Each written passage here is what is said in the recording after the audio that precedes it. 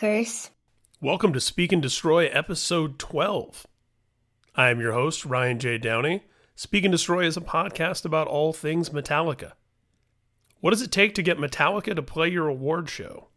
My guest is Josh Bernstein, co-creator and executive producer of the Revolver Golden Gods Awards, the Alternative Press Music Awards, and most recently the Loudwire Awards. We have a great conversation detailing a whole bunch of behind the scenes about the year Metallica headlined the Revolver Golden Gods Awards. The whole process of booking them, different guests that they wanted to collaborate with, how the Rob Halford collaboration happened, a whole bunch of cool stories and different Metallica stories from over the years from Josh. Josh, let's see, he was director of marketing for New Bay Media, which was home to Revolver, Guitar World. He's done events at the Grammy Museum, at the Rock and Roll Hall of Fame. He's booked, everyone from Metallica to Marilyn Manson to Johnny Depp to Ozzy, The Crew. During Josh's tenure, the APMAs featured acts like Fall Out Boy, Paramore, Weezer, 21 Pilots, Smashing Pumpkins, Pierce the Veil, and many more. And now in his role as director of live events for Town Square Media, he oversees live events for their music brands like Loudwire, Double XL, Taste of Country, Ultimate Classic Rock. The Loudwire Awards was created and launched last year by Josh in partnership with Access TV, Apple Music, and the WWE, and featured Avenged Sevenfold, Hailstorm, and something else we talk about at length, the Hand of Doom Award, which was molded from the actual hand of Tony Iommi. Before we get into it really quickly, I want to ask you, please, if you haven't yet, go into iTunes and leave a nice little 5-star rating and review for Speak and Destroy. So if you've got your iPhone in your hand right now or nearby as you're listening to this, you can literally just pop into the podcast app and do this. It's a huge favor. And as I've mentioned before, once we get to 100 reviews, we're going to pick somebody out of those 100 reviewers and send that person the Deluxe Collector's Edition box set of Kill 'Em All, courtesy of our friends at Warner Music, who distributes Blackened Recordings. If this is your first time listening to Speak and Destroy, please check out some of our earlier episodes with great guests like M. Shadows of Avenged Sevenfold, Jamie Josta from Hatebreed, Lizzie Hale from Hailstorm, Michael Lago, who signed Metallica to Elektra Records, Rob Flynn from Machine Head, Igor Cavalera from Cavalera Conspiracy and Sepultura, Mark Morton from Lamb of God, and more. So here it is, my conversation with Josh Bernstein, Director of Live Events for Town Square Media. This is Speak and Destroy.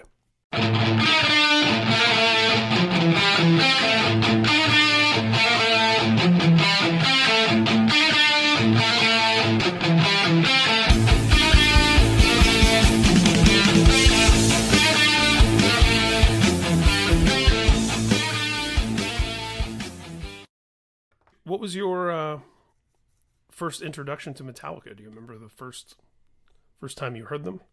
Yeah, I'm cheating because I know this story, but I want you to tell it on the podcast. Yeah, it's funny.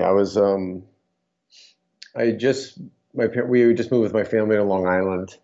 I think it was 1986, and I was in Hebrew school, like a Hebrew school sleepover, and I think so. We had just moved to this house, and like the teenagers that moved out had left some vinyl records there, and like some of it leaned a little heavier than what my parents had some cool, like I said, the Stones and the Who and Bowie, but all of a sudden there was like some Zeppelin records and AC/DC and other rock records at that time, heavier stuff, left in the house. And I remember like bringing some records to school and trading some records, and this one kid brought in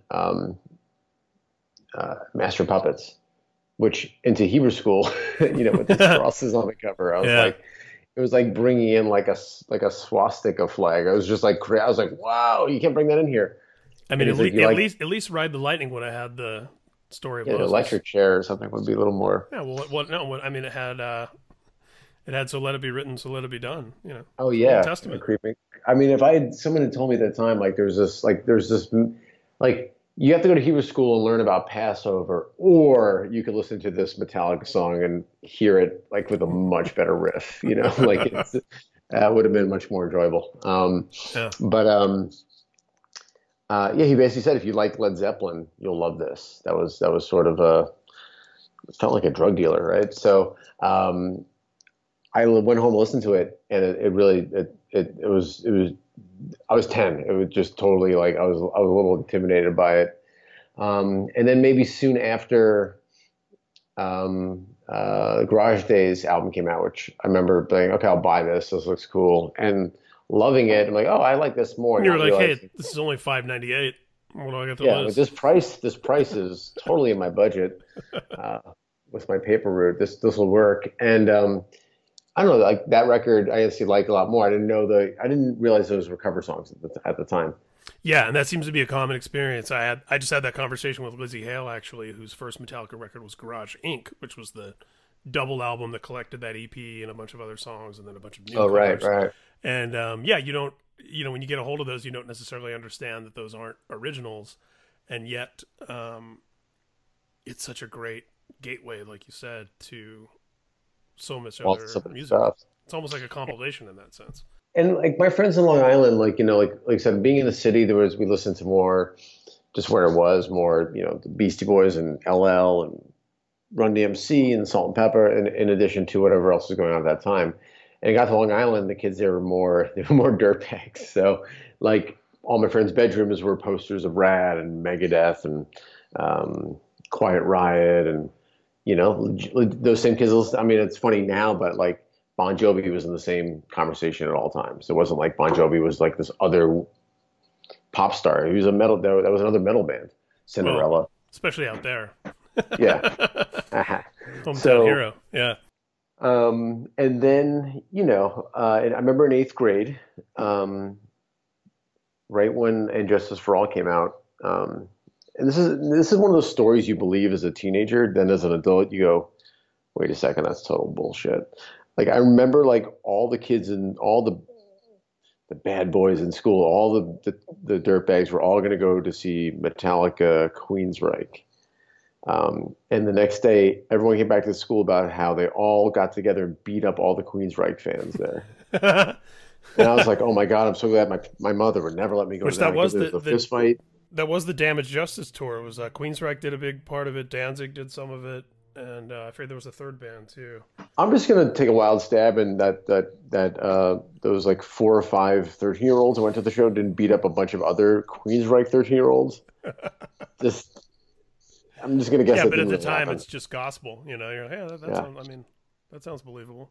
And again, Cool Dad story number 3. I remember watching the one video and he's like, "Oh, this is from that movie Johnny Get Your Gun." Oh wow, that's impressive. Like he knew he's like, "Oh, they're just using this from this old movie." And I was Yeah, like, "What movie?" He's like, "Johnny Get Your Gun." He can't, he he's like in a coma, but he wants to speak, but he can't, and blah, blah, blah. I was like, how does my dad know this?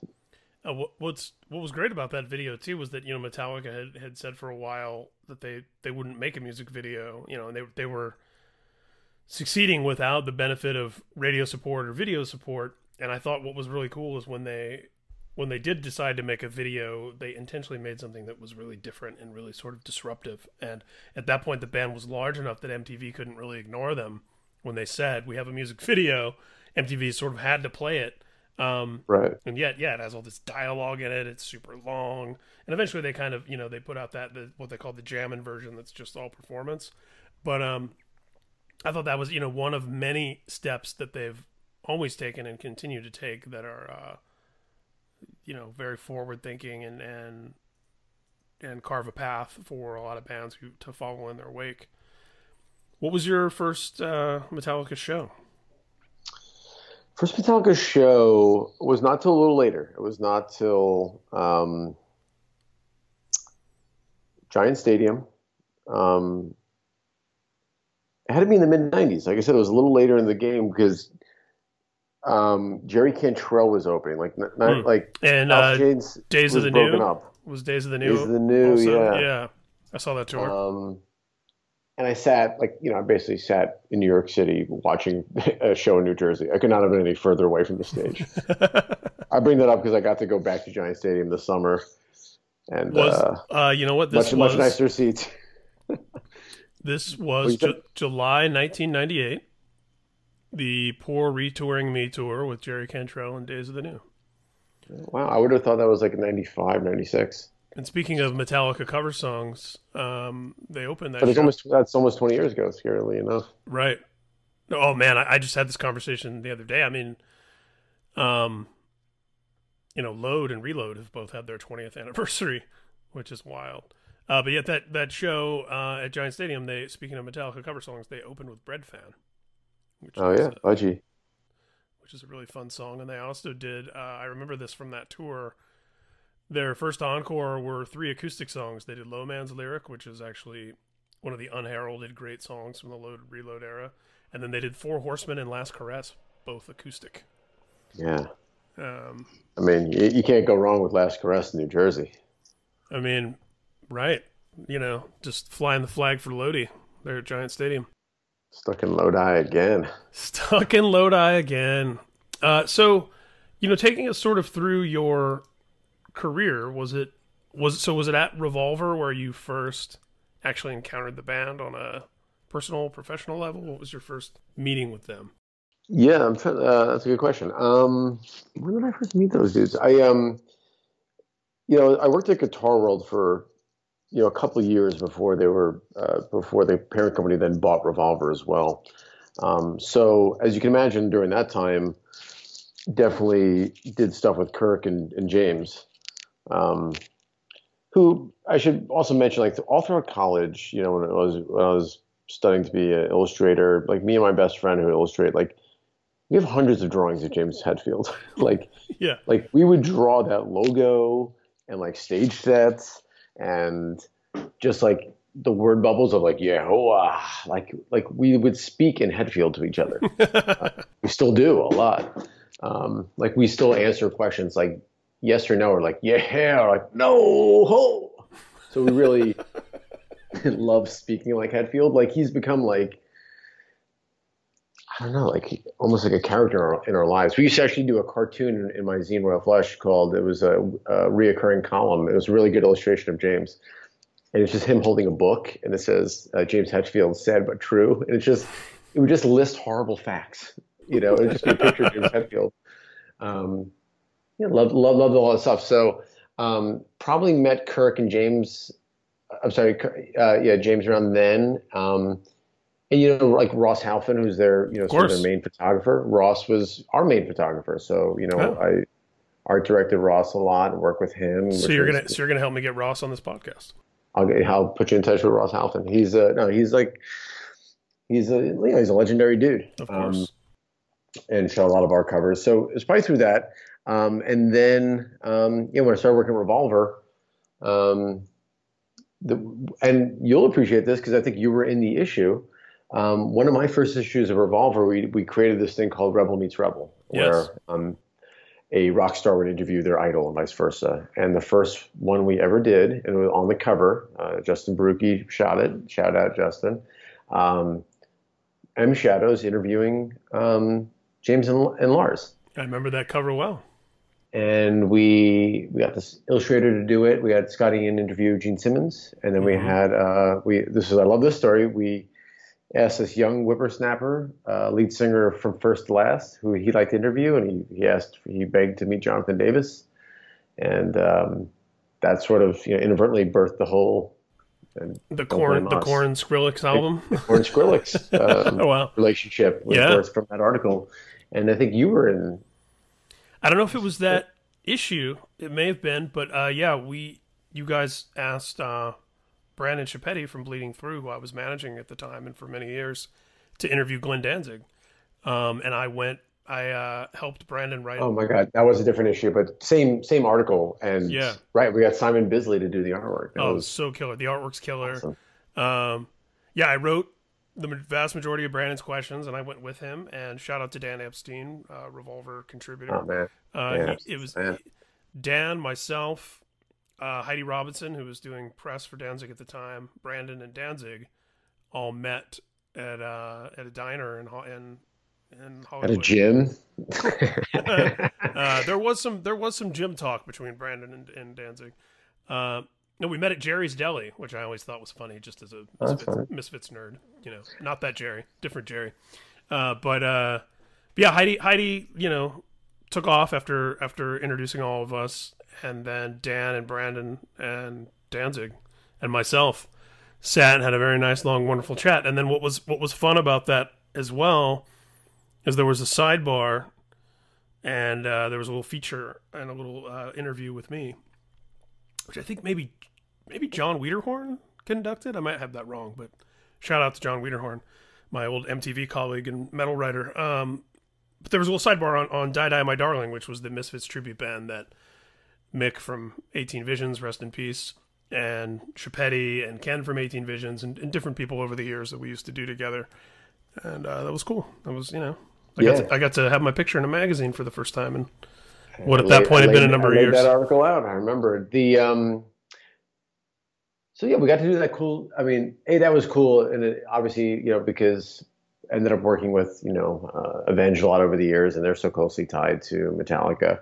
But I ended up art directing Revolver for I can't remember 4 years, and as you can imagine. In that world, you have a couple cycles of Slipknot and Metallica and all the other big artists at that time. So got to do a couple of shoots with them over the years. Plus, I art directed the Bass magazine as well. So we did like a Robert Trujillo cover. It overlapped a lot. And you probably did some Newsted covers around the time he was playing with Ozzy too, I would imagine. Yeah, when Newsted made that switch, we did stuff with him. And again, like he would come to the office and he's what a nice guy he is. And he eventually came to, years later to the Golden Gods and participated in that. But yeah, we would do more and more stuff with them. That sort of obviously when in 2009, when we started, launching the first Golden God Awards, if you're doing a heavy metal award show, whether it was 10 years ago or today, Metallica isn't your first call. Like, I don't understand what you're doing. No, right. Right. I mean, they're not going to say yes. But like, you need to, like, I don't think there's any confusion who's at the top of the chain. Yeah. And you can't, I mean, obviously when you're putting together a wish list, any sane metal fan is going to put Metallica, Sabbath, and or Ozzy solo, Dio, rest in peace, when he was still around, Priest, Maiden, it's like there's some go-tos where it's like, we got to get these guys involved. But it's a short list, and yeah. And I would say, like, there's not many, and you and I have been doing this a long time, so like, not really sort of starstruck too often like that, but there's still something about Hetfield that just still, I was watching it even this year at Rock on the Range. He was walking around backstage. This year at Rock on the Range, I'm friends with a couple of security guards in the business, and this guy, Juan, shout out Juan. He was like opening up, I just saw him in the distance. He was like opening up a gate. I'm like, what's up, dude? He's like, hey, we give him a big hug. And like all of a sudden, like James Hetfield like comes on the other side of the gate, and he's like, 7'2", right? Blue eyes, he's just like, he's so cool, he's sleeveless shirts, and the only thing I could think of do at that moment was like, I was trying to like channel Don Rickles, like he looked at Juan, was like, you ready to go? I'm like, and I just went, do you mind? We're talking here. Like, clearly, like this guy's only job is it's like Secret Service, your job is to like you shouldn't be talking to anybody while I'm walking past the gate. Yeah.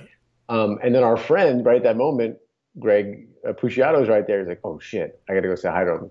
And Liam from Dillinger was like, dude, like, don't do this. And like, Greg's like, no, he's like, no, I know him. We're friends. And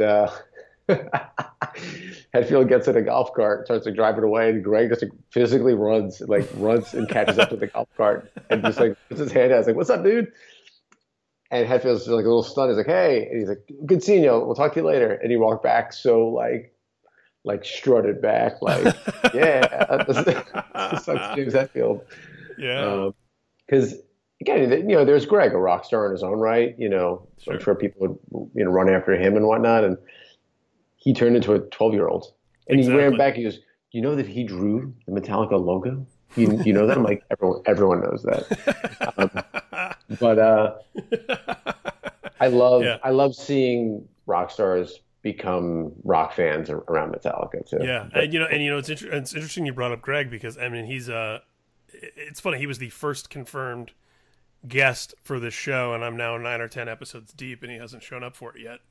He keeps saying he's going to, but he was probably the first person I talked to about the concept for this podcast, and he kind of helped woodshed me a little bit, and we just talked about what a great idea. I mean, Dillinger has a song that Greg named after the street date of And Justice for All.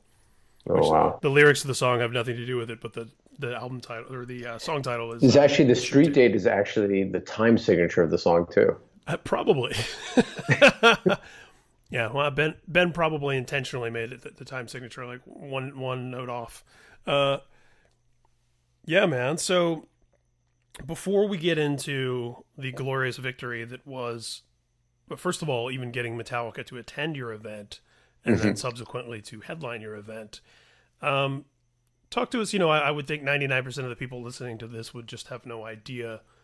Briefly, sort of explain to us what all is involved in being the guy who's putting on an award show, in this space, in this genre. Obviously you have a lot of experience with it, and not just with the award shows, but also the Rock and Roll Roast and, a lot of other events that you've done, at NAMM and, in all sorts of places with all sorts of broadcasters and partners. And what, at the end of the day are some of the essential duties, I suppose, that are required.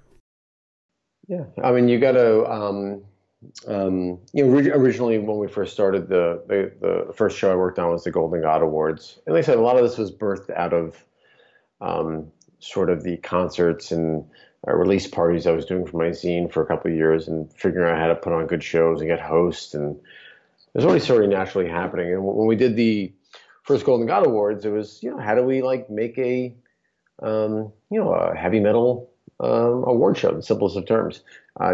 There's been, I think there have been stops and starts and some other things like it in the world. But at Revolver, especially at that time, we were I think we were the leading voice or media brand in that world and had great relationships with a lot of the artists.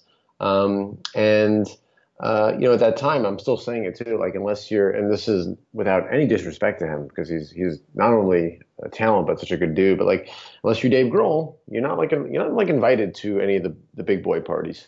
Sure. At that time, there was all these, it's funny, I say at that time, maybe 10 years ago, but there was that new wave of American heavy metal that was sort of had reached its zenith, right? With your, Mastodon, Lamb of God, Shadows Fall, Kill Switch. Switch. God Forbid. As I Lay Dying, Bleeding Through. Dying. Yeah, sure. That it hit that place. And at the same time, the baby band we were championing at the time was sort of their first big look was Suicide Silence. I remember even, the people behind the scenes at Revolver, you might have been one of them, coming out on stage and talking about how much you love Suicide Silence. And that was actually the first and last time I will ever go on stage. Myself and Tom, the Revolver editor. Yeah. Our bosses told us, someone from the magazine should go up there and do something. And, there was a little resistance, I would say, from a lot of the older artists to sort of throwing their arms around Suicide Silence at the time. And you always will kind of see that every couple of years. That's not metal, whatever that means. So me and Tom decided to do it. And, that crowd, it was a Megadeth headline that first year. And you either were in Megadeth or you were getting booed off that stage.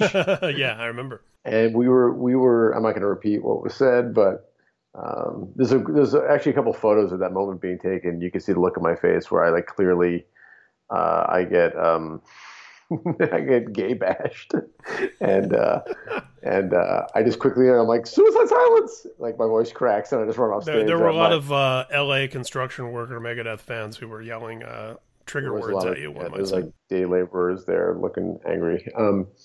But we went after Metallica that first year, as you would or should always. Obviously the end, we'll get to the end of the story, which was years and years later, but I knocked on that door a lot and repeatedly. And it wasn't until the third year of the award show. And by the way, we had Ozzy and Lemmy and Grohl and Slash and Rob Zombie and Megadeth, and we had Maynard come. Kind of look for perspective. We had Korn. We got all the big names. We had Dio right before he passed away. Some Slayer. there wasn't anyone that weren't checking off the list. Alice Cooper, but Metallica could never come. And then in the third year, I was able to convince Avenged Sevenfold to headline, which, to their credit, they admittedly will model and have modeled a lot of their career after what Metallica has done. And they'll say, well, Metallica doesn't have to do this. But at the time, the timing was perfect. Like for them, like the Rev had just passed away. The Nightmare had just came out. And we did a beautiful performance where we had Vinnie Paul come out and play Mouth for War with them. And then Duff McKagan came out and played It's So Easy. But backstage, many people know this, like backstage after they performed, like, Vinny and the guys all were like kind of in tears hugging, they just lost their drummer. Vinny lost his brother, and they bonded. And by the way, they killed that song. It sounded incredible. But I was able to get Lars and Robert to come and introduce their performance. And they did it huge credit and shout out to Brian Bumbury, who helped set that up. Metallica's longtime publicist and publicist. Hopefully a future guest on the show as well. Oh, that would be awesome. He's, and Brian's a guy that I'd known for years, back when he was at Warner Brothers, and helped set that up. And there's all these moments I have on tape that I basically was like, when I got the video, I was like, enhance. Yeah. Like, where like, so like, I don't know if it was Jose Mang or someone backstage interviewing Lars, like, what do you think of all this? And he was like, what do I think? He's like, I didn't realize it would be this big. I didn't realize this show was this cool. That clip of Lars saying that I put it into every sizzle reel. I put it into every clip. I sent it back to Q Prime being like, see, look what, like, and I had the question asked him, like, when is Metallica playing? He's like, yeah, we'd love to do this sometime. I'm like, there's your receipt. There it is. Like, they have to play now. Yeah. And they I think we legitimately impressed them. And then, and by the way, like success has a million fathers, failure is an orphan. There is no one person that got Metallica for that show. There was people from the magazines working the angle. At one point, huge shout out to our other friend you have to get on this podcast, Metal Maria Ferrero, who called. I think she just straight up called Kirk Hammett's pot dealer and went through that. We went a bunch of different ways, but I remember Maria told me the story that the following year we had Marilyn Manson headline and he performed with Johnny Depp, which this is like literally like when before it became a regular thing that Johnny Depp played right. guitar. Literally as we're having this conversation, there's a music video just released today with Manson and Johnny Depp. So but back then it was like that was definitely a novelty that night. I was like, whoa, that's Jack Sparrow, like ripping. And he was and Jenny Humphrey from Gossip Girl was up on stage. That's true. Too. Getting like choked out and molested on stage. So Maria told me the story that she was in a car maybe with Kirk and somebody else, and they were talking about it. And Kirk thought it was really cool that Johnny Depp showed up there. And that's another thing too, where it's like, okay, one of the biggest movie stars in the world deigned to set foot in here. Like, this is a legit event. It's funny because I got a lot of grief from some people in the metal industry when Johnny Depp came that year. Like, why is he here? Like, oh, that's such a gimmick. This and that. I said, listen, and I'll still stand by it. The light that Johnny Depp will shine on this show, whether it be from Time Magazine or People or whoever. The big wave lifts all ships. Exactly. What if those people also take the time to interview Matt Heafy from Trivium or Devil Driver or check out Testament? Like this is all positive. This is all positive. And I know it directly led to getting Metallica later. So as I always did, the minute the curtain went down on a show, I would call Brian Bumbury again and yeah, start being like, well, we just, here's a recap of the show. We asked everyone, we deliberately asked everyone on the black carpet who they think should win Lifetime Achievement next year. And I have a 3-minute video sizzle reel showing that everyone in the industry is demanding Metallica. Like, I just tried to make it harder. And I mean, I never gave up. I was, I try to be pleasantly persistent. I don't want to be a punisher, but you sort of have to be on top of the stuff. Of course. And And people he don't mentioned, understand that a lot of times, even when you get that, and this isn't to single out Metallica because this is true in a no, lot of scenarios. When you get that moment, like you had the moment with Lars, where you're like, "So, when are you guys going to play?" And he's like, "Oh yeah, it'd be cool to play this." There's quite a distance from, and this isn't to say that artists are being insincere when they say that, but there's still quite a distance in terms of the logistics, the schedules, the production, the all the moving parts, yeah, especially for a band of their size. That they even when are all someone intents tells and you for all intents and sincerely, purposes, yeah, for all intents and purposes. Now we're going through it. They were a military operation, sure, um, and or like you're 100% a right. giant sports team. I mean, you How might be many? talking to the quarterback of some NFL team, and you're like, "Hey, you should come to my kid's birthday party," and he might say he'd love to and mean it, but there's a lot more to it than just that, Yeah. that little promise. And in on my side of the business, I always have to sort of, even the rare times I've met some of these people or have a personal phone number, I will always go through the right channel. When I see a lot of line cutters, like I know, like I'll just text them like, "Ooh, don't, that's not good." So, um, I think at the end of the day, And that'll come like, back to haunt you when you need someone's help that oof, you've cut around yeah, before. You know what I'm saying? And I know yeah, from being on all sides of that, even as a manager, and I've advised this to artists sometimes too. It's like, yeah, you're letting someone have this direct access to you in these couple of situations where that's really helpful. That could come back to bite you as the artist when when somebody's hitting you up when you don't want them to about something that you aren't comfortable dealing with. totally. So, I mean, listen, I have to assume like anything else, like Lars eventually the drums beat loud enough where he was there. He saw it in person. He thought it was cool. Yeah, and his ear is way to the ground. I mean, he's certain there's not much Yeah, that he's unaware of in terms I of like don't. what's happening in Yeah, the no, rock space. he's talk about a guy that does not get the proper credit for. Everyone wants to. Oh, his drums are sloppy, whatever. Like, shut the fuck up. But Lars is Metallica. Metallica is what it is because of that guy's drive and his vision. And 100%. And there's a um, hundred bands you could name that Metallica could be without him.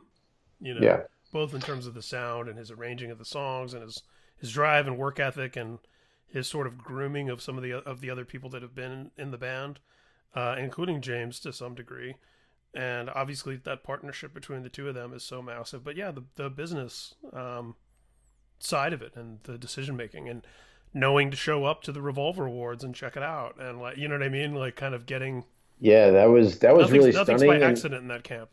And he must have obviously co-signed it, and then obviously Cliff and Peter and everyone at the time felt this was okay. And so basically, one day I got a call from Brian Bumbry, and he just went. He called me one day after the Johnny Depp year, and he went, "You got him." I got who? He goes, "What have you been asking for 5 years?" I was like, "No." He's like, "Yeah," and he's like, "Well, let's get serious here. Do you have, and he asked for an amount of money, and I just, without checking with clearly anyone in my company, said, Yes, I do. no problem. Like, I'll write the check tomorrow. I definitely got in trouble for that later. And um, for 9 months, sat in secret, not telling anybody that I had them, which was so cool because when we finally did the press conference, we had it was a really good press conference. We had Chris Jericho moderating it or hosting it. We had Zach there and Hailstorm in this moment and Five Finger. Sebastian Bach was there. Greg Puciato was I was there. gonna say that was I was at that press conference with Greg. We did that little And sketch with Sebastian Bach. oh my God, still holds up. And to have Chris Jericho say Metallica's name as the headliner on stage, and like no one in the audience or on stage knew. Like people were like, "Oh, Scotty and the Anthrax guys were there." Like everyone's like, "Wait, seriously?" I'm like, it got a. We did this at the Hard Rock Yeah, across from Jimmy Kimmel taping in L.A., and it got an audible gasp from the people in the room. it did. And And Hailstorm performed at that press conference, which was yeah, cool. I've never, I don't think we ever released that footage. I actually sent it to the management recently, but they performed "Slave to the Grind" with Sebastian, and it at like 10 a.m. Yeah, and yeah. he was like it was like he was at Budokan in front of 80,000 people. Like he gave it his all. One of the great things I remember about that day too, for me personally, was Greg and I were sitting having lunch afterwards because there's a restaurant in there too, and Zach Wilde, who I hadn't really ever met before. You know, I've met him several times now and spoken to him a lot, but at the time I don't think I knew him at all. Zach Wilde just invited himself to our table and sat down and started talking to Greg and I for like the longest time and just telling amazing stories, being super funny, and then just got up and left. And Greg and I just turned to each other and we were like, that was really weird and really awesome. Those are the kind of moments like that you remember. Well, you know, obviously we'll plug the URL of that video later, but it holds up. You know, we announced that the next, you know, award shows are a weird sort of sell to the public, right? Like I struggle every year with all the shows because the public thinks like I, as Joe Q fan, can't attend that. You have to be a Kardashian or something, you know, right. Like, when the reality is, and a lot of the shows are like that. Ours are not. We really want the fans there. It's for the fans and for the community. And, so sometimes tickets may be slower to sell than, say, a festival or tour counterpart. But when you announce Metallica, the tickets go quick. And the cool thing, too, is, again, like a testament to how dedicated they are to their fans. Like in their contract, it was like the first like 5 rows or whatever it was, a pre-sale. Like all the stuff had to be made available to their fan club first before it went to the sale to the public. Yeah. And I was like my bosses were like, we're not going to agree to these demands. I'm like, wait, why wouldn't we want all Metallica fans there? Like, right? That's wonderful. Yeah. I want them knowing every song. So, yeah, we got there. There's a great photo. It's still like my most cherished photo. It's me and Chris Jericho and Pat, our head writer, sitting in the balcony. Stephanie Cabral, who's a great LA photographer. I guess I didn't know. She took a photo of us, like from behind us, sitting in the balcony, watching Metallica soundcheck to an empty room. You know, we're the only people in the room. Yeah. And you know, Hetfield's wearing like, you know, jam shorts and stuff, and like it was so incredible. It was like a private concert, and we did photo shoots with them that day and everything, and they were just so cool. And one of the best moments happened backstage, which was. I think the Five Finger guys are still unfortunately upset about this, but at the time, Five Finger had a brand new single with Rob Halford, and they flew Rob Halford into the show to debut that single. Oh, see, I didn't know this. Yeah, please tell this story. This is new. This is new to me because as people listening to this might recall, of course, Halford came out and did the Priest classic "Rapid Fire" with Metallica on stage at the Golden Gods that night. But I think you're about to tell us something really cool and behind the scenes. I'll tell you how that happened. So, and what's his name? Zoltan Bathory, man, he's still pissed about this. I was going to say, shout out to Zoltan, shout out to Chris. Yeah. Those are both buddies of mine. Oh, cool. Yeah. No, Zoltan's awesome, and I totally understand why they'd be mad with me, but. So they flew Halford in, they performed that song. And by the way, I think that song ended up being like the #1 rock song that year. Lift Me Up was the song. And they performed it. It was great. I think they overshadowed themselves. And they then brought out Rob Zombie and John Five with them to do Thunder Kiss. The hope being that, or my plan was that summer, Zombie and Five Finger were going to co-headline Mayhem together. So I wanted to be like, here's a taste of what you're going to see on Mayhem this summer. And they crushed it. It was awesome. And then basically backstage, one of the Metallica, well, I should tell 2 great stories about backstage that night. So one of the Metallica, and by the way, everyone in Metallica's team or staff is like 6'5" and above. Like, so. like Big Mick. Oh my God. Is that the guy with the no neck? That's their longtime sound guy who's got like the giant beard and he's in the behind the music, and there's just everyone, you know, it just was they're very intimidating, and I'm just sort of in awe of them. So, this guy, I get summoned backstage, and they're like, you know, Lars wants to speak to you, and he's like, you know, hey, I really want to. We saw Halford walking in earlier, like, really want to play. Does he want to play Rapid Fire by us? And I'm like, oh man, that's like legit my favorite Priest song. Like, I'm like, let me ask. And by the way, Halford showed up at the show in like a priest habit, and he just had a surgery, so he had a cane too. So Yeah. he's like sitting backstage, like in a chair, like just in the hallway with a cane, and I just kneeled down beside him, like, Mr. Halford, so sorry to bother you. I know you've had like a lot going on, a long night, but like, I got a request from the Metallica camp. And I think she's not there anymore. Sue Tropio, who had worked at Q Prime. She's the one who I think emailed me also to confirm it. I was like, Metallica really want to invite you up to perform Rapid Fire with you. And I know you're here for Five Finger. You're busy. You're not feeling well. And he just goes, "Oh, laws." And he's like, "Fine." It was weird. It was just like, "Oh, laws, you silly boy, I'll do it." And I was like, awesome. So I went back and reported the good news. And literally, I don't know, a couple hours later, this must have been during sound checks when they saw him, because a couple hours later, Metallica's rule, right? They have like a replica of their stage, like in a smaller room backstage at every Yeah, show. of course. Yeah. The jam room. Yeah, Yeah. like that's an awesome the thing. tuning Like, room. we're not doing that. Like, that's impossible.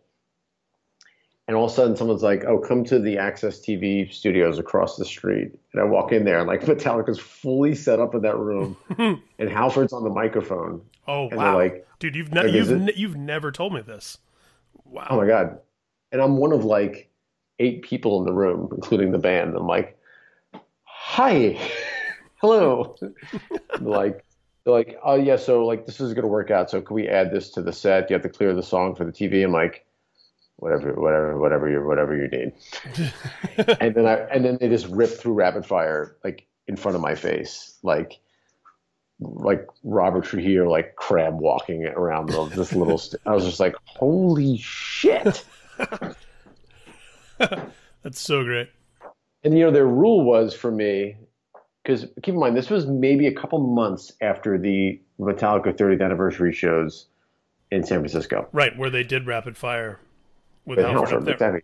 And they did like everything you'd ever imagine in your life if you're masturbating to Metallica records, or like everything ever, right? So 4 shows, and like, King Diamond, it was like King Diamond's first show after his heart surgery, and Danzig, and Ozzy and Geezer, and I mean it was just like guest upon guest. Lou Reed, actually, one of the last Lou Reed performances, I think. Metallica. So Bob Rock even did some San Anger songs on bass. I think McGovney came out. I mean, Jerry Cantrell. It was awesome. First full performance with Mustaine.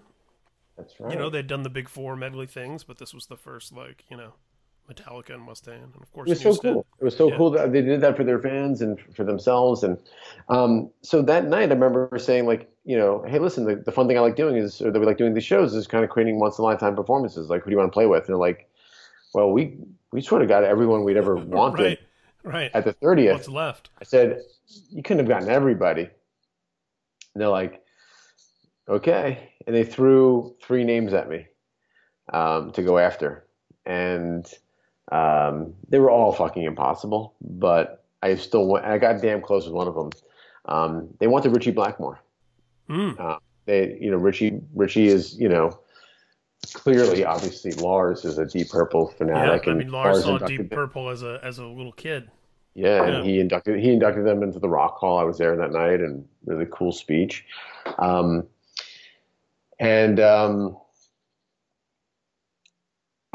the time, because he's now sort of come out of a shell a bit, he was doing this, he does like these medieval times music. I don't know how to describe it. Like, he plays a lute or something. He does with his wife. And I did get a hold of Richie Blackmore's people and his wife, and it was a respectful pass, which I was like, damn it, that would have been sick. And then they wanted Jimmy Page, and I was like, I broke the bank to get you. I can't break the bank twice. Yeah. And the third one was Jack White. Oh, interesting. And I thought that would have been kick ass, And because remember Metallica did some sort of award show, and like they played like a medley of like the new hot songs at the time, and they played Seven Nation Army. Oh, that's right. I totally forgot about that. They kind of kicked it. It sounded good. And I'm a huge fan, so I like that idea. But none of those things, clearly, obviously, as we know, none of those things came to fruition. And that night, they did trying to remember the three songs. It's all blur, but they did three songs. They only did songs about Kill 'Em All, I think. And have feels like we're gonna go old school tonight. We're like this is for the real metal fans. I was like, wow, like this is so cool. By the way, that Metallica medley was the MTV VMAs 2003.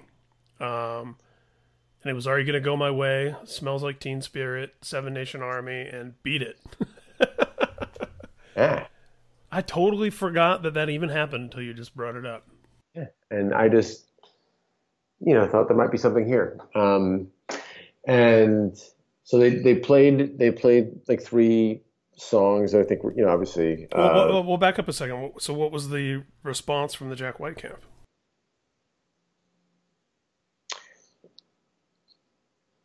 I can't for the life of me remember. I mean, obviously we didn't get them. Yeah, I'm almost kind of surprised that it seems like he'd be down. Yeah, I don't know. Sucks. I would love to work with him, but it didn't happen at the time. And like I said, they did three authentic, true metal songs, and then brought out Halford to do Rapid Fire, and they closed with Seek and Destroy. Yeah. And that was incredible. The other story I wanted to tell from that night, which I think you know about because you were the manager, was obviously Dillinger Escape Plan's performance on the same show where they, Greg cut himself open and was bleeding everywhere and covered Behind the Wheel with the Depeche Mode song with Chino Moreno and jumped off our sort of host set and they ended up smashing a bunch of monitors and equipment, whatever that was in front of the stage. Turned out it was not their equipment that they broke, and I got summoned backstage by another 6'10" dude, and he's like, "Hey man, that was our stuff." I'm like, "Oh my god, I'm so sorry." And I grabbed the heads of the label at the time, you know them, and I said, "Guys, like you guys got to pay for this," and they're like, "No problem. We'll give you a credit card right now." Like. And then we should point out this is Dillinger's record label we're talking about. Correct. Dillinger Escape Plan's record label and publicists were like, "We'll pay for this. We'll give you a credit card right now." And Metallica's tour manager said, "Hey, that's cool. I don't know who the fuck those guys are. Our contract is with you. Oof. Come backstage and speak to our lawyer right now." This is in the middle of the live. Oh, so this This is before Metallica had even performed because Dillinger was much earlier in the night. Yeah, and I get pulled backstage, and there's all these tall dudes there, and their lawyers standing there with the physical contract, and they rewrote in a clause on the fly that I was going to cover all and any associated costs with the damage that Dillinger Escape Plan did to Metallica's equipment, and I signed off on it, knowing that the record label would then reimburse me. And at the end of the thing, I said, "Guys, I'm so sorry. I had no idea that was going to happen." I'm like, I'm like, "Never mind." They're like, "What?" I'm like, that band's playing your Orion Festival in 2 weeks. Uh-huh. And they said, "What? Really?" I'm like, "Yeah, I think you guys are friends or something. I think every band on that show is friends." And they said, "Oh, well, I think we're going to have some fun there in Detroit." He alluded to something like that, like, "We'll take care of them in Detroit."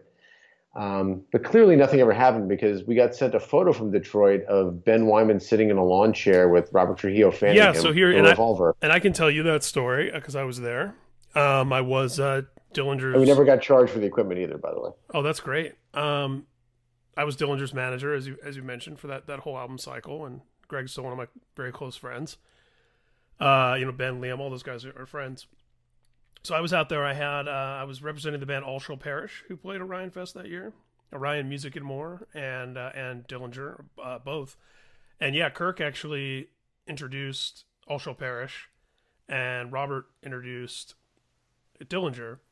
And one of the coolest things about that whole experience, by the way, was Metallica did a Kill 'Em All set from start to finish at 1 in the afternoon on one of the small stages. As like a surprise. They billed it under Delane, which was like the last name of the kid that starred in the Through the Never movie, which was coming out at that time. But I mean, that was just killer getting to see them do that. But yeah, Ben had an accident where he... You mean Dane DeHaan? DeHaan, that's what it was. Did I say Delane? That is an actual band. Yeah, DeHaan, that's what it was. yeah, Ben had an accident. He had screwed up his hand. They had to cancel a bunch of festivals that summer. And I remember as the manager and as a friend and as obviously a massive Metallica fan, I was like, we gotta do this Metallica show though. Like, you guys can't miss the Metallica show. And their old guitar player Jeff, actually, who had just left the band a couple of months before, Jeff Tuttle actually lives in Detroit. And I was like, could we have Jeff play? Could we, what can we do? And we ended up, the band ended up playing it as a 4-piece, and we kind of made a joke out of it. We had Ben sitting on stage reading a magazine with his cast on while the band was playing, and occasionally he would hold up like signs, like at the Olympics, like, with his like voting signs. Yeah, his 1 through 10 of how he thought the band did on that last song. And Trujillo came out on stage and was giving Ben a back rub, and they made like a whole little thing out of it.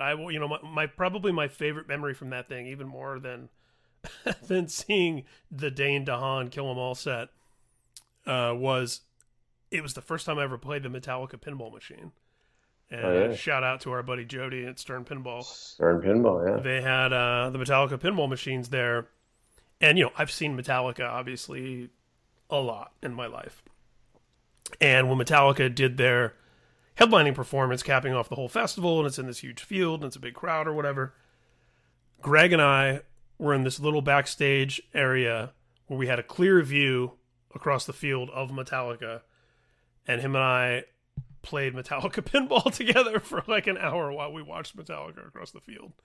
That's one of those, again, one of those, time capsule moments where you go, oh yeah, my life isn't so bad, actually. Things have turned out pretty cool.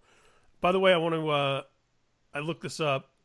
So the set list at the Nokia Theater for the Revolver Awards Metallica 2013 was Disposable Heroes, For Whom the Bell Tolls, Rapid Fire, and Seek and Destroy. With a little bit of the Frayed Ends of Sanity as an outro track. Yeah, that's right. I mean, but that's a pretty cool set list. I remember watching. It just felt like really, I feel like James had some banter about like playing the real songs, and early, the other cool thing with that show is that many people don't know that is that we had gotten, that was supposed to be the direct support to Metallica that night was Danzig and Doyle doing Misfits set. At the time also that was somewhat of a new thing that was sort of happening before obviously the current reunion. But originally I had gotten for a weekend Lamb of God to agree to play, and it was going to be Randy's first performance after getting released from jail. But I think obviously poor guy wanted to go home and be with his family, not come to an award show. Party in LA. And obviously they've had more than their share of time opening and playing with Metallica around the world previously, as I'm sure Mark has said on the podcast. And that sort of led to the Danzig thing with Doyle. And that was also another cool thing, was what we talked about earlier. As rock stars cower in front of James Hetfield still watched from the side of the stage with Kirk and watched Danzig and Doyle play the Misfits songs. And they were singing along to those. So what's so great about these award shows is watching, you could always try to make, no matter who you are, the biggest rock star or pro wrestler, athlete, whoever we have there, someone else will make you feel 13. And right. That's a good way to put it. It was a great moment when we did the second year of the Golden Gods. We did a press conference at the Rainbow Bar and Grill. And before we did the press conference, we sort of gathered everybody upstairs in the, there's that upstairs perch, whatever you want to call it, the Rainbow. And when we started out, it was like Zakk Wylde and Chuck Billy and Chris Jericho, Andrew WK was up there. And then Dave Mustaine walked in, and everyone got a little quiet, like Dave Mustaine's here, ooh, and then Halford walked in, and Mustaine instantly, he instantly sort of got a little quiet and respectful, and but then Lemmy walked in, and then Halford got a little, quiet, or not quiet, but basically it was interesting seeing the food chain sort of evolve, right. Oh, And in a food chain of respect, not just oh, of respect, but status. just like, You know, and all of a sudden, nobody's counting record sales in that moment. no, no, nothing like that. It was Yeah. more like who came first, sort of, who was there first. So, and Halford starts telling a story to Lemmy, which everyone is just basically has stopped and just like that Michael Jackson meme, like eating popcorn, Yeah. about him remembering Priest opening for Hawkwind when Lemmy was in Hawkwind, and Wow. everyone just shut up, and it was just like, oh my God, go on. Um, and I'm thinking to myself, like, I can't believe I'm in this room. I'm even hearing these stories. Like this is, I think I was looking at Jericho being like, what the hell? Like, how are we even so lucky to be here and hearing these stories? But same deal. Like Mustaine, like when Mustaine was there, Vinnie Paul, some other guys, and of course Chris and Edge, those guys were very like, oh, Dave, rightfully so, Dave and Megadeth.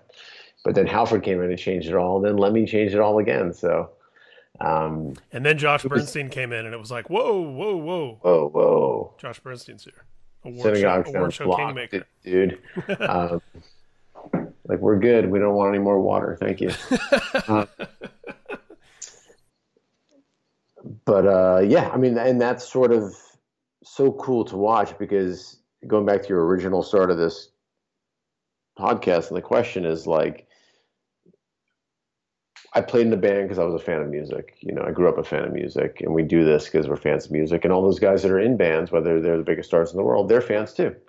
And everybody's a fan of somebody else's. And I think That, Metallica should and does get a lot of credit for being transparent and unashamed about that. Like they've really championed the bands who have inspired them, both in their formative years and even as contemporaries. I mean, they were right, outspoken about loving Alice in Chains and Soundgarden, and and different bands that have come up. Ghost, Gojira, bands that have Volbeat, come up. Before, after, during, since.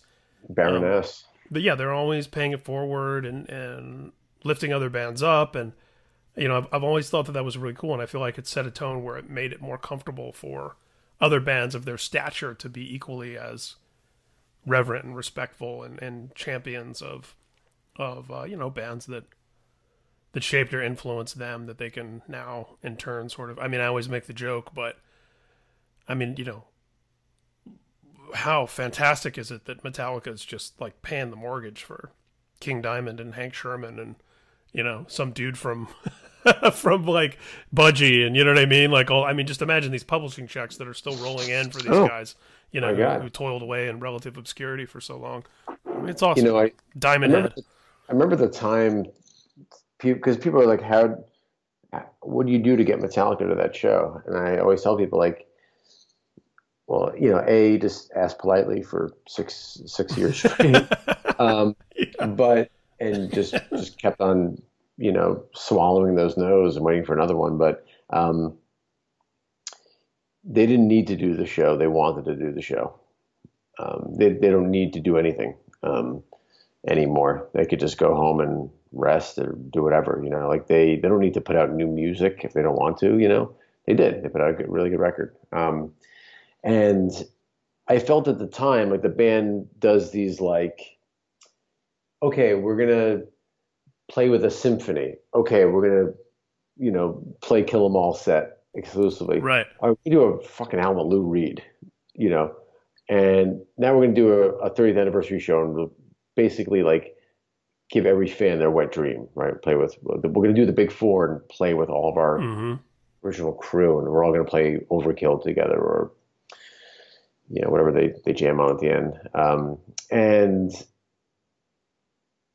I felt like, like that at the time, for what it was worth, that the Golden Gods was sort of like that, like they came back, they had just done the Lulu record, which was a bit of a departure. And like, this is coming back to their core or their like the cred move. And then they could take a risk and do something artsy or take something like after that was Orion. It's like, okay, well, we're going to indulge Kirk likes horror movies and Robert likes extreme sports and James likes Hot rods. Instagram, hot rods, Yeah, exactly. Instagram. He did love Yeah, Instagram at the Lars time. loves fine art, whatever Yeah, their yeah, yeah. interests Lars are. had like a little mini film festival going. And by the Yeah, way, they all and I don't know if people realize this, and not that they're hurting for resources, but they dumped a lot of their own money into Orion Music. They dumped all their own money into Through the yeah. Never, and those were money losing ventures. I mean, you don't put on a first year festival with Arctic Monkeys and Avenged Sevenfold and whatever, all these huge headliners, and not lose money. I mean, they lost a lot of money, their own money, but it was like you very much got the sense that they were doing it for the love and for the culture, and because they had the ability to take those risks and Yeah. to help support and to help do cool and interesting things.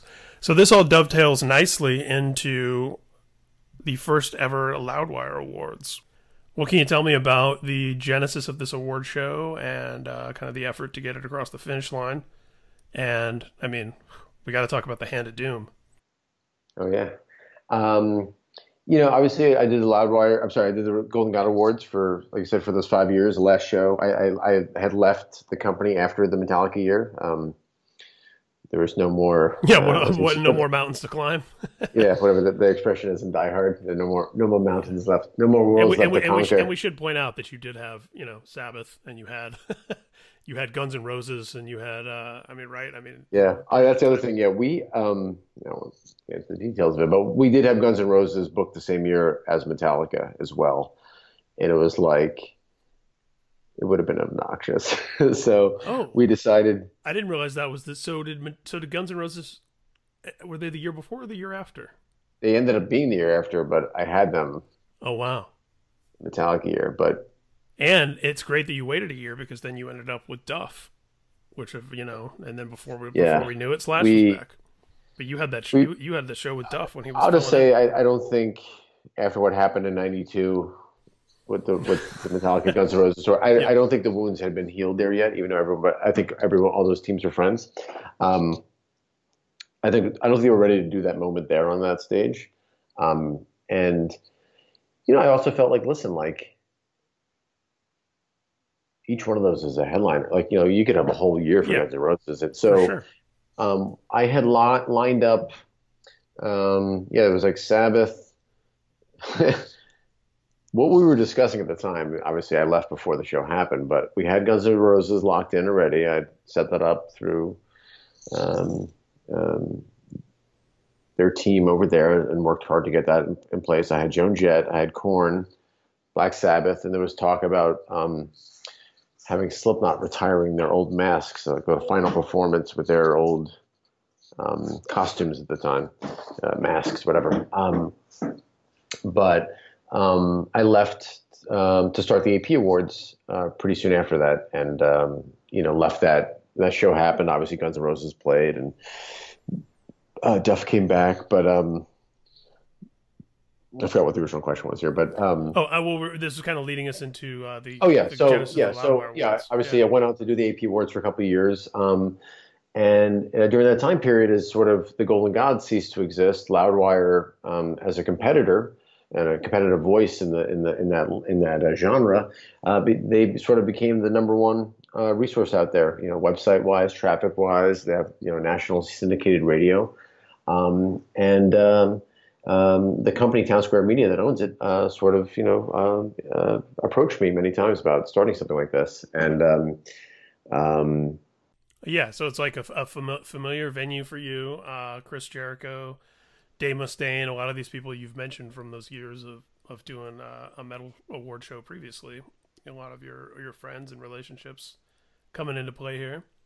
Yeah, we'll have Sevenfold. Anthrax and Ice-T and Body Count, Hailstorm, Power Trip, which is a great young metal band that we are really excited about. When we started building this, I really wanted to re-embrace sort of all the fun things I didn't get to sort of do metal-wise when I was doing my last jobs. One of the joys I have is when we started the Golden God Awards, I had a sketch, a drawing I did of all these different potential trophies for the Golden God Awards. Sketched a bunch of different ideas out, and the Stonehenge drawing became what became the trophy for that award show. We loved that. It was a really cool thing, and people loved it. And actually, found out what an Oscar weighs, and I had our trophy maker make ours an ounce heavier, so it would be literally be the heaviest award. Nice. On that same sketch was sort of a variation of what became the Scully for the AP Awards, which is such a cool a trophy. It's like a 1940s microphone with a skull face, and that thing came out badass. But I figured like for this one, like I have to you want to make something cooler and better each time. And I had that original sketch. It was really corny, but it was just a drawing of the devil horn hands, and I sketched it out, and I sketched it out like on a giant volume knob as a base, and I sent it to our trophy maker, same guy who's made all the trophies, Rich Sandamino, Spragworks, shout out, great designer. And I sent my sketches over to him, and he goes, "Is this hand life-sized?" I said, yeah, I guess so. Yeah, it makes sense. He goes, "You have a cast of someone's hand, or you just want me to like make a hand?" I'm like, "Wait, we could cast someone's hand?" He said, "Yeah, Mike, I'll call you right back." And I started thinking about all different options. Like, this is, obviously a symbol, probably most famous with Dio, but Dio's not with us. Could we get the? I thought Gene Simmons. I thought Gene Simmons trademarked that. Isn't that his? Yeah, I don't know about that. No, his is thumbs out. Exactly. His is the hand sign for love. I love you.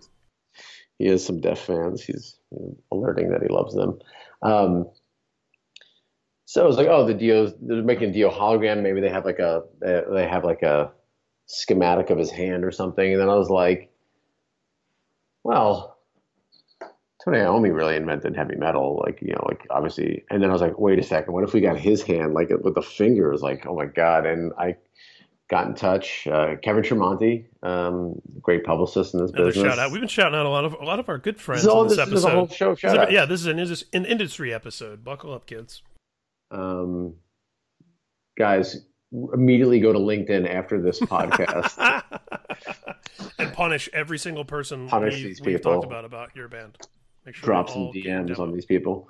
Kevin worked with Tony in the past, put me in touch with the management, who's a lovely, lovely dude. And I pitched the idea, and it was like, shout out to Ralph, Tony Iommi's manager.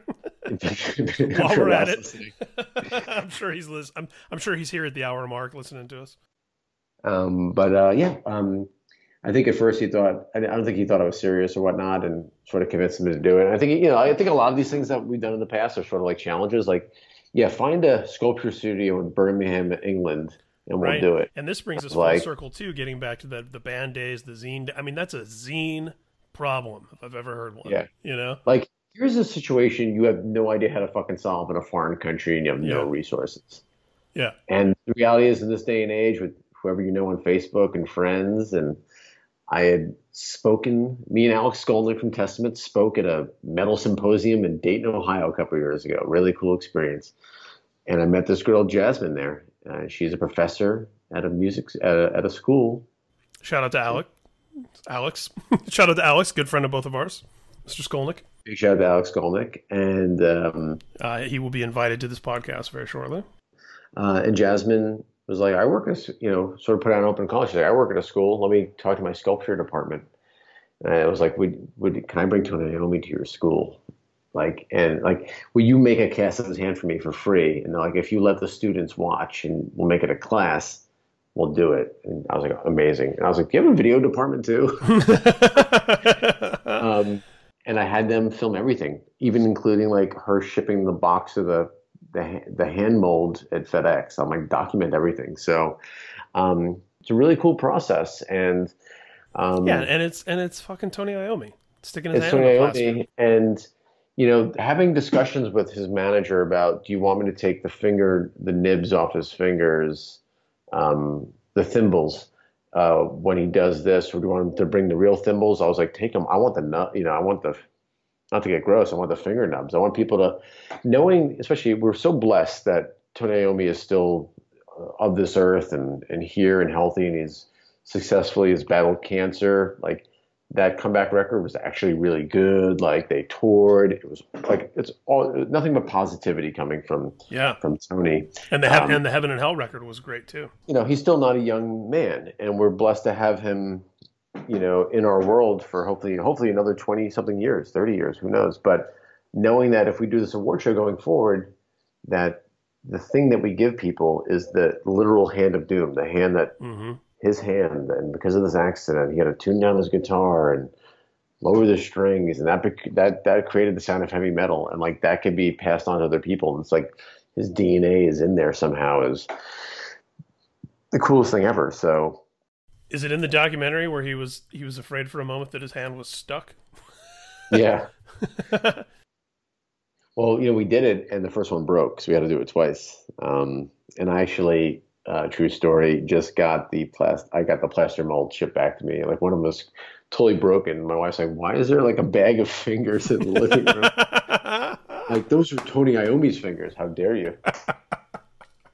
She's like, "What are you gonna do with them?" I'm like, "I don't know, but I'm keeping them forever." Yeah, just point at people with them and make a necklace out of them. I don't know. Yeah. Like, hello. It's Halloween. Like I don't ever get lost in the idea of like an award show as far as like there's awards and there's a committee. Like that stuff is all great, and it's sort of like a red herring that this is a great night if you're a music fan, and this industry and our genre never gets its own day in the sun. Yeah, people. I always say people don't remember who won what. They remember the performances. They remember things that happen. Presenters and so on. It's the experience, and it's a celebration of particular style and culture and community, and that's what matters. I mean, I remember a couple of years ago. So obviously with some of the relationships in this business, we've always had Vinnie Paul at the award shows, and the drums were banging. One year that you should have Phil Anselmo there, and I finally got the blessing to invite him, and I invited him, and he's like, "I don't do award shows. It's not my thing." And I was like, "Don't get lost in the award show bullshit, whatever you think that is. Like, just come, experience blah, blah, blah." He came that Metallica year. He performed "This Love" with Anthrax. God, what year that was. It was really, really great. That was like really the great year. show. Yeah. And as you also remember, Jeff Hanneman passed away that day, that afternoon. Literally that day. Yeah, I remember.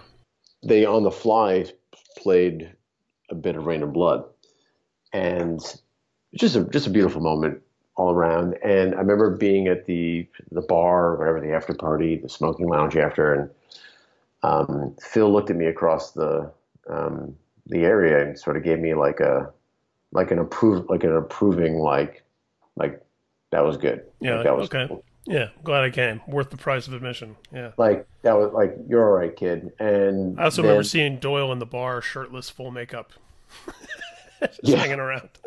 Yeah, it's like in incredible shape for like a 55-year-old guy. I mean, for any age guy. Any age guy. And about a second or two later, Phil and Rita, Dime's widow, were in tears, holding each other, having a reconciliation. I remember someone going, "Well, like, what's that all about?" I'm like, "Don't go over there." Oh wow, like, that was that night, huh? Yeah, I was like, "Leave them alone. Let them reconcile, and then let me bring over some paperwork so we could get this reunion going for next year." Sign it. No, listen, like I was just so like, there's so many times I could tell you that many people don't know. There was people threatening to fight each other, hurt each other if they saw each other there, and every single time those people met in person, reconciled, and left friends. We've never had a fight at those shows. Never been an incident. The myth of metal and evil and Columbine and biting heads off bats. Like, these people are fucking teddy bears and sweet, nice people. So I'm excited just for the metal community, just to have a night again that they could all get together and take a shower and dress up nicely and see each other. Privately gotten like a lot of nice messages from people that you and I personally idolize, saying just so happy that a night like this is back and this exists again, that we're doing this. So, oh yeah, I second, third, fourth, and fifth that motion. Well, Josh, thanks for making the time to be on Speak and Destroy. No problem. I congratulations on all the success of the show. I've listened to every episode so far, and um, I have given it a good review on iTunes, Yes, which as you all should out there. as everyone Um, should out there. there is no other band. There's nothing comparable to Metallica out there. And I'm been so lucky just to be a fan and gotten to see them live and work with them. And um, I just I'm excited to hear what you guys do going forward and all the guests you'll get because this could go on forever. And everyone I Yeah, told I was about the going to say the, podcast is like, the wish list is long and mighty, and I find myself adding to it on an almost daily basis. Where I'll go, oh yeah, I should get so and so on the show too. It's just, I mean, I literally 95% of that wish list I haven't even reached out to yet because it's that deep. There's that many people on it. So well, you wanted to get the big names like me. I mean, you got to start right at the top. Right at the top. I mean, you've been my white whale. You've been like, like for you getting Like Metallica to play this your guy award show. shared an elevator with them once, and It took so many episodes for me to get Josh Bernstein on. I asked every episode, and he said no. Finally, once he knew that I had M Shadows, once he knew. Well, I think you and I have just been talking about Metallica for years anyway. We might as well just record it. Yeah, and those are the conversations Greg and I were having, where he was like, "Yeah, these are just like so you want to do a podcast that's just like when we talk about Metallica?" And I was like, "Yeah, exactly." But just not always you and me, like other people too. I saw them twice this summer on the current tour, two different stadiums, and like just reaffirms your faith, just how good. Like, oh, you're here, and we're gonna be up over here. And I've gotten to see them in a lot of different environments. Even on Hardwired, I saw them play Kimmel outside at that Kimmel stage. I saw them do a charity show at a small venue in LA, a full set. And then I saw them at the Rose Bowl. So it's like I've gotten to see them on this run and all the, in so many different types of environments, and just every one of them has its strengths. Each is a uniquely cool you and I experience. saw them at the Grammys. You know what? I actually forgot. That should be on my list. That was this album cycle. We did. It's just for the listeners know, Mr. Bernstein and I sat next to each other. Shout out to Josh for bringing me as his date. Shout out to our friends at the Recording Academy for having us in the first place. And as I have discussed in other episodes, man, it was like I knew what it felt like when your favorite team. I don't really care about sports other than combat sports, but now I know what it feels like when your favorite team gets into the Super Bowl or the World Series or whatever, and then just oof. We were so waiting for our team to take the field, and we just sunk in our chairs. We literally sunk in our chairs, and we felt obviously we were upset. I mean, I was upset already, and I love no disrespect to Laverne Cox as an actress. I love Orange Is the New Black. I love her performance on there, but certainly disrespect. Apparently, she did it in rehearsal too, where she just literally skipped over Metallica in her introduction. So right from the get-go, that was already like, ugh. And then obviously the thing with the microphone. I thought Lady Gaga was great. She wasn't the issue that I had at all. I actually liked seeing her play with them. What I didn't my issue was like, yeah, I'm sure you agree, like the fake, like sort of the hired moshers. And that's exactly what I was going to say. That was actually the worst part to me, were those crappy dancers. I thought it was like metal. I've always described it as like metal racist. Like Keith Urban didn't sing like sitting on a bale of hay with a wagon wheel, like with like a piece of straw out of his mouth. Like, yeah, I know what you mean. Like, it was just like the stereotype of, Yeah. It was like a cartoon version of what metal is. Like, they didn't have to do that. No, it could have just been the band and Lady Gaga. You know what's interesting? And I'll keep this brief because longtime listeners such as yourself have already heard this. But I saw Lady Gaga was at that show at the Fonda in LA, and people were kind of like, "Oh wow, Lady Gaga's here watching Metallica," and that goes all the way back to I saw Bradley Cooper watching Metallica at this small show that Metallica did around Comic-Con a few years ago. And at the time, I was kind of like, "Oh, this is just a cool place to be. He's a movie star." And then the band starts playing, and he's singing every word. He's playing air guitar. He knows everything. And then come to find out, a couple years later, when Lady Gaga's at the show, she was apparently there with Bradley Cooper, who was making a movie with her. And after that show, they ended up hanging out with Lars. And apparently that's where the whole idea developed of doing the Grammys together. So it's just interesting how all those things come full circle. I don't know if James said this when you saw them, but at the Rose Bowl, and I know at some other shows, right before they play Moth into Flame, he makes a little joke about, this time with vocals.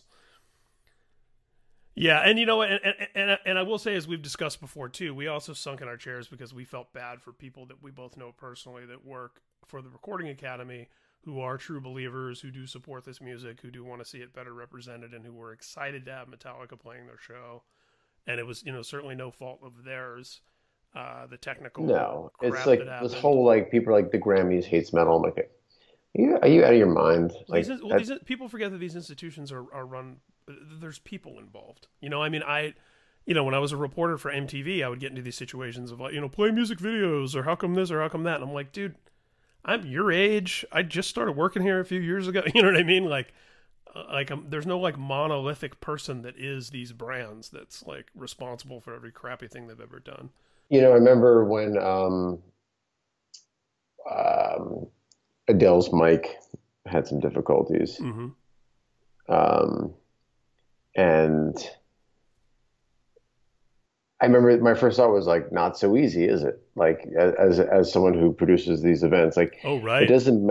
Or when the thing happened at the Oscars with Moonlight and La La Land, it does probably make you feel a little bit better where you're like, yeah, this happens. Yeah, I don't to the biggest award shows.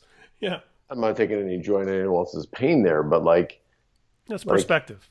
Yeah, it's it's these things are really hard to do. It's sort of a crazy undertaking, a lot of moving parts, a lot of fires you got to put out, and sometimes shit goes south during a live taping. And I've beaten myself up very badly over things that have happened on these shows that should have been in my control or should have done better. So when you do see something like that on a far grander scale with 50 times your budget, it's a little okay, everybody's human. Not that I want to make any more mistakes, but okay, Adele, whatever, the best living singer right now, the hottest, she was the Grammys, mm-hmm. Still couldn't have a flawless, actually, I thought you were there, her restarting that George Michael song was actually made it more powerful. I did too. And I also thought it was a great testament to her integrity as an artist. Yeah, it was kind of great. I'm doing this. Forget the artifice and the window dressing of all this, and who cares about the politics? I'm doing this guy justice, and I'm doing it right, or I'm not doing it at all. But that was cool. Well, Josh, my friend, thank you. Thank you, Ryan.